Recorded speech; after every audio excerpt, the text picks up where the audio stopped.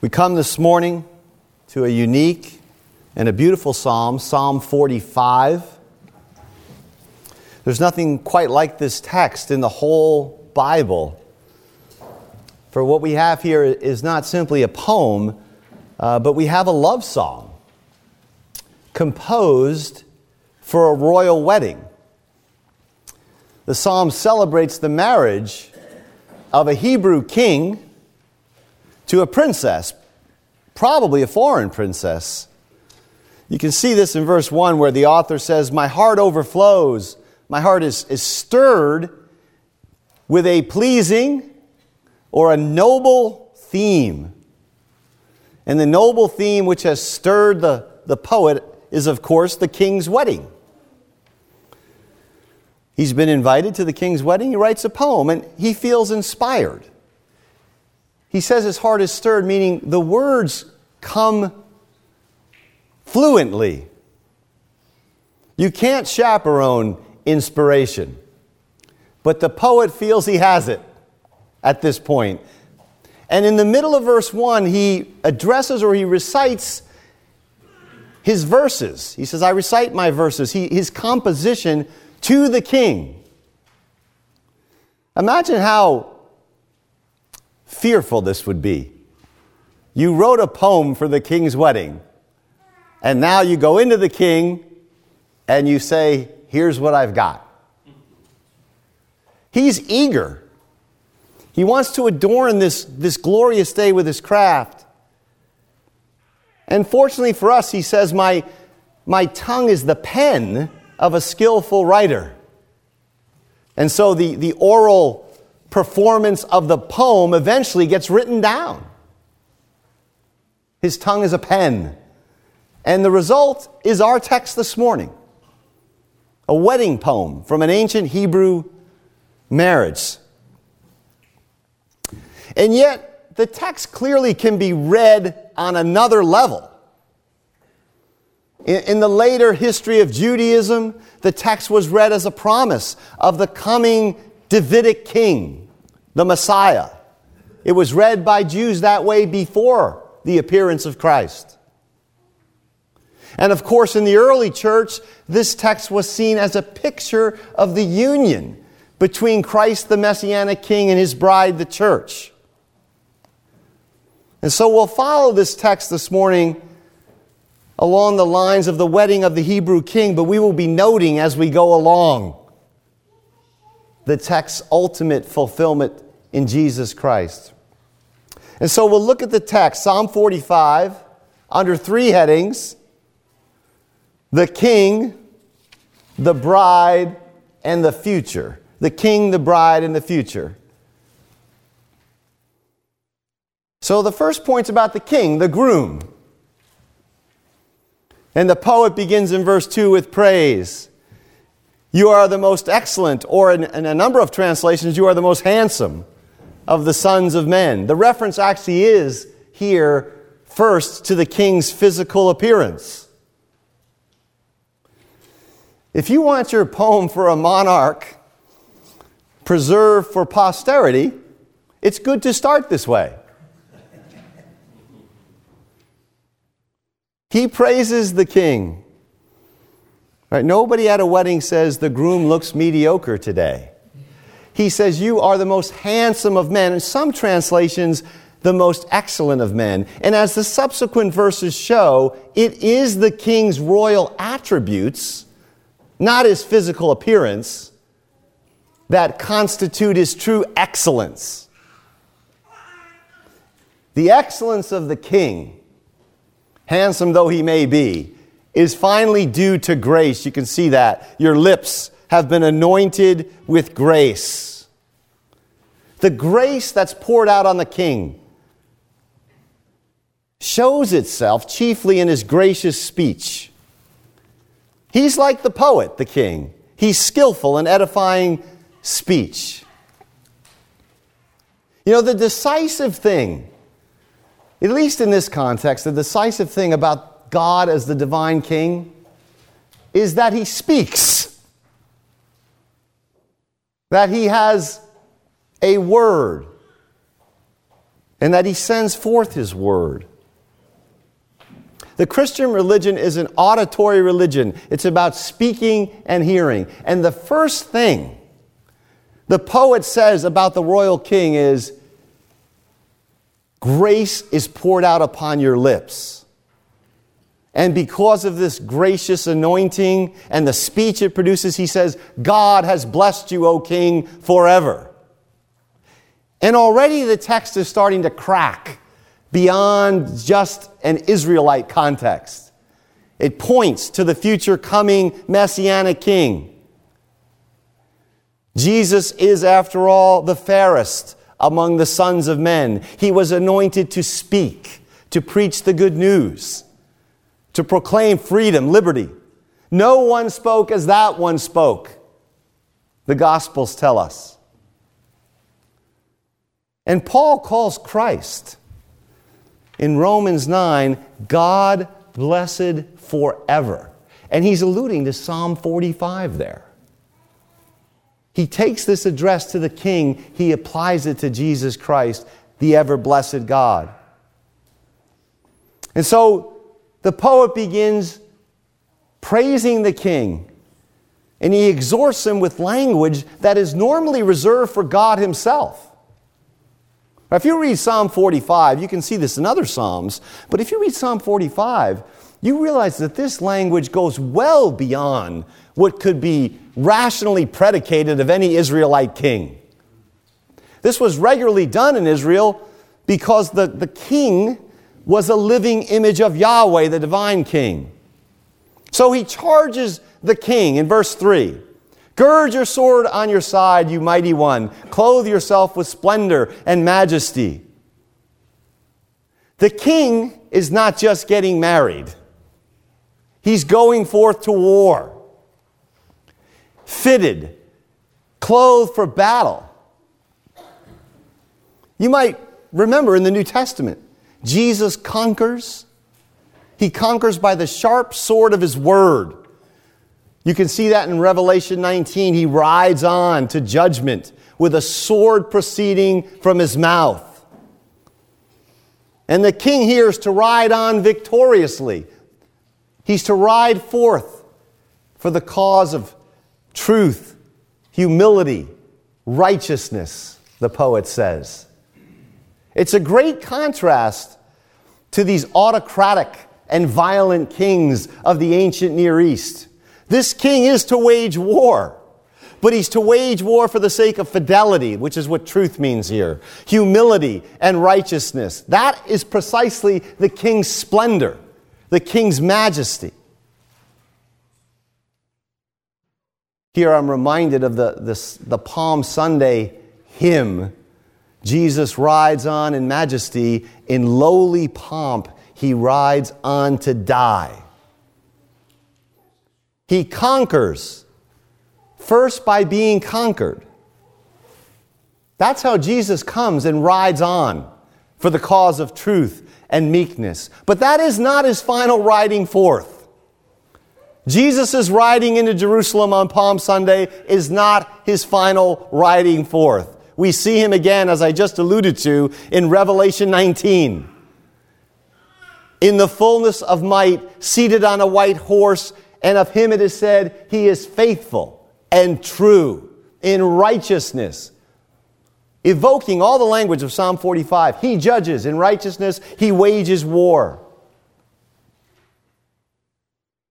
You might say that the king in Psalm 45, who's exhorted to ride on, to gird up his sword and ride on, is a picture of telescoping both of Jesus' riding ons. His riding on to die and his riding on to judgment at the end of Scripture and the end of history. The king, the poet continues, is exhorted, notice, let your right hand achieve awesome deeds.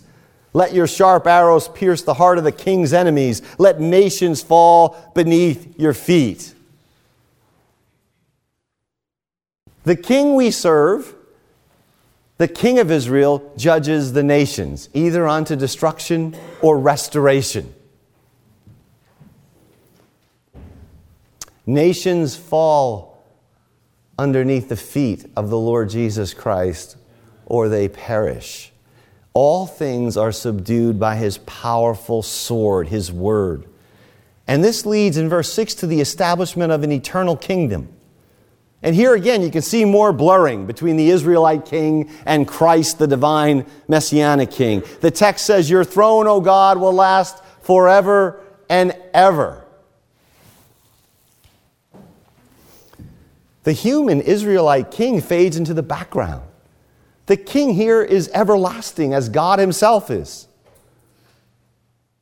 And even more striking here, in Hebrews chapter 1, the writer ascribes this verse, verse 7, he ascribes it to Christ as the divine messianic king.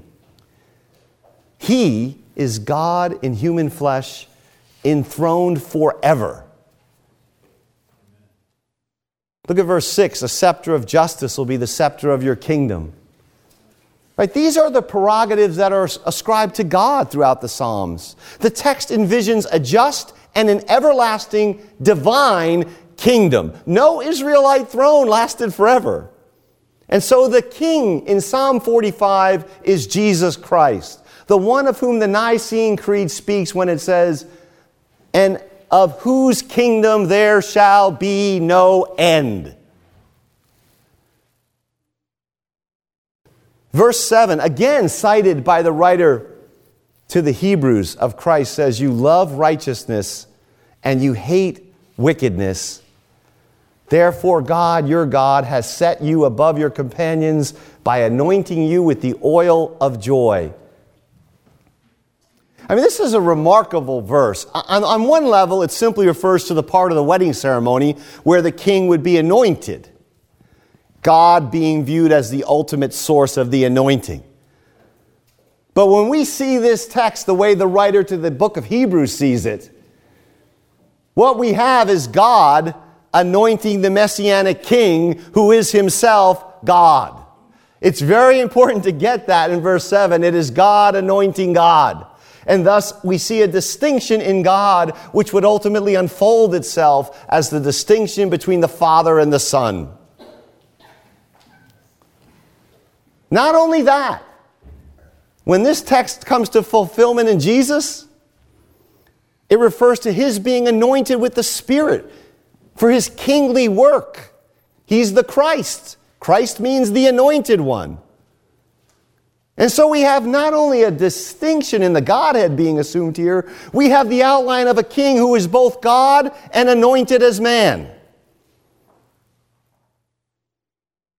A close reading of Psalm 45 will show you that the king of Psalm 45 is both God and anointed as man. And thus the king, ultimately Jesus, possesses the anointing oil of joy above his companions. Notice this conjunction, this joining together in Jesus Christ of two things. A kind of moral intensity. You love righteousness, you hate wickedness. Therefore, God has anointed you with the oil of joy above all your companions. We live in an age where people think that moral laxity is the key to joy. But it's precisely Jesus' moral intensity. He hated wickedness and he loved righteousness, and that was why he, who was the man of grief and the man of sorrows, was the most joyful man who ever lived. Moral clarity is the key to joy. And this one is anointed with it above all. I wonder what that would do to us if the living image of Jesus Christ in Scripture was the picture to us of the preeminently joyful, glad human being. So, after the anointing, the ceremony apparently proceeded to the the investiture of the king in his royal robes. You can see that in verses 8 and 9. He's got robes that are fragrant with myrrh and aloes and cassia, all these rich aromatic garments. He has palaces that are adorned with ivory, probably from India or Arabia. The music of strings makes him glad. All of these opulent surroundings, festive music, they accompany the robing of the king. And the guest list at this wedding is prestigious. Look at verse 9. The daughters of kings are among your honored women. All right, this is not a local wedding. This wedding is an international affair. And ultimately, in Christ, this wedding will involve every tribe and tongue and language and nation. So that's the king on his wedding day. The second point is the bride. The bride always appears after the groom, and the poet is a wise craftsman. He brings the bride into view after he's described the king or the groom. She appears at the end of verse 9. At your right hand is the royal bride in gold of Ophir. Ophir is an unknown place. So to the queen, if you will, the queen to be, arrayed in gold, the text turns. Verse 10, listen, daughter, and pay careful attention. It's interesting, right? When he brings forth the king, the vision of the divine king whom we serve, the first thing he says of the king is, your speech is gracious. And the first thing he says to the bride is, listen. Listening is the first action of the church. And it's exquisitely demanding. We've spoken about it before. Listening gets us out of ourselves. Since God is the sovereign God who speaks, the Word made flesh, listening is crucial to Christianity. Listening to God's voice, the eloquent God, the loquacious God, the speaking God who speaks in Holy Scripture. This is critical for the church's life. The bride is a hearing bride. So, the poet turns to the bride. He addresses her as daughter because she's probably the daughter of some dignitary or king. But her relationship as daughter is about to end. It's about to be severed because she's entering into a marriage. And thus she's commanded in the text, notice, forget your people and your father's house. She has to leave like Abraham did, her homeland, her nation. God originally presented Eve as the bride to Adam, and here the bride is presented to the king. And again, this bride is a picture of you and I. It's a picture of the body of Christ. And that means gathered from all nations. We're to forsake all things to follow the king. Listen, forsake your homeland. This is what the text calls us to as the bride of Christ. To forsake all other allegiances and ties and ultimately to seek first the king and his kingdom. And as the bride does this, the text says the king will desire her beauty. The royal king desires your beauty. In fact, the text says in some translations, he will be enthralled by your beauty. You know, Jesus Christ, as the risen king, the head of the church, does not simply command his bride, though he does do that. And he does not simply rule his bride, though he does that as well. He longs for his bride, and he yearns for his bride, and he's enthralled with his bride, and he desires his bride. And this is to entice you to be ravished by his beauty. He says to you first, I desire your beauty. The bride is given great consolation.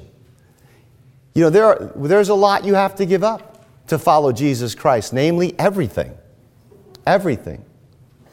He who seeks to save his life will lose it.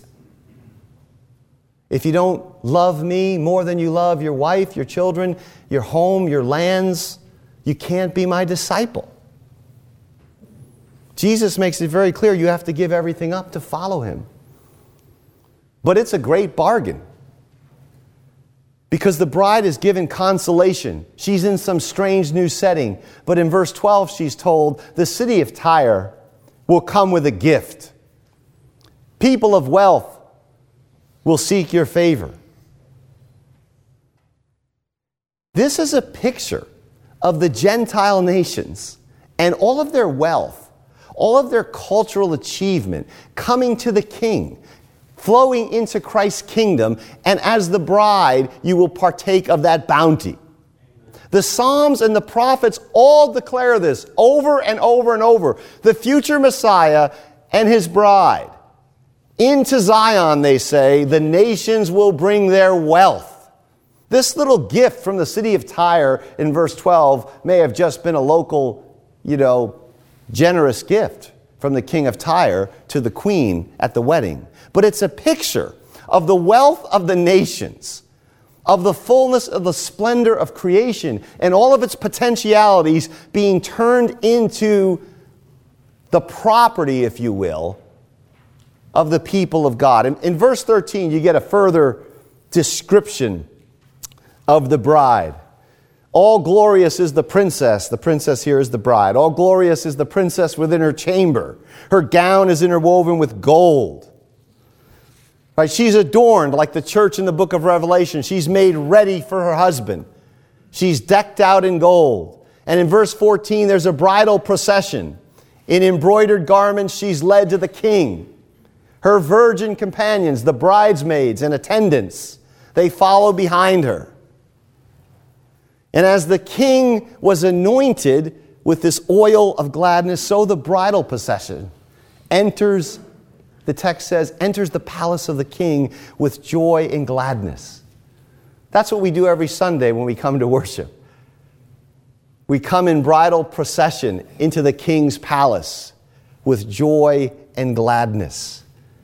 He's anointed with joy and gladness above all his companions, and that joy is to flow out to us. Joy and gladness in the Christian life cannot be manufactured. They have to be given, and they can only be given by him who was anointed with the oil of joy above all his companions. Or to put this in simple terms for children, you can only be happy because Jesus is happy.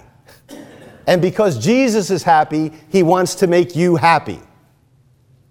And so the bride is led in gladness. The final point here, the future. Verse 16, the poet turns back to the king and he addresses him. He says, your sons will take the place of your fathers. Fathers here are the previous Israelite kings. Right? In place of them, they'll be your sons. So the marriage exists.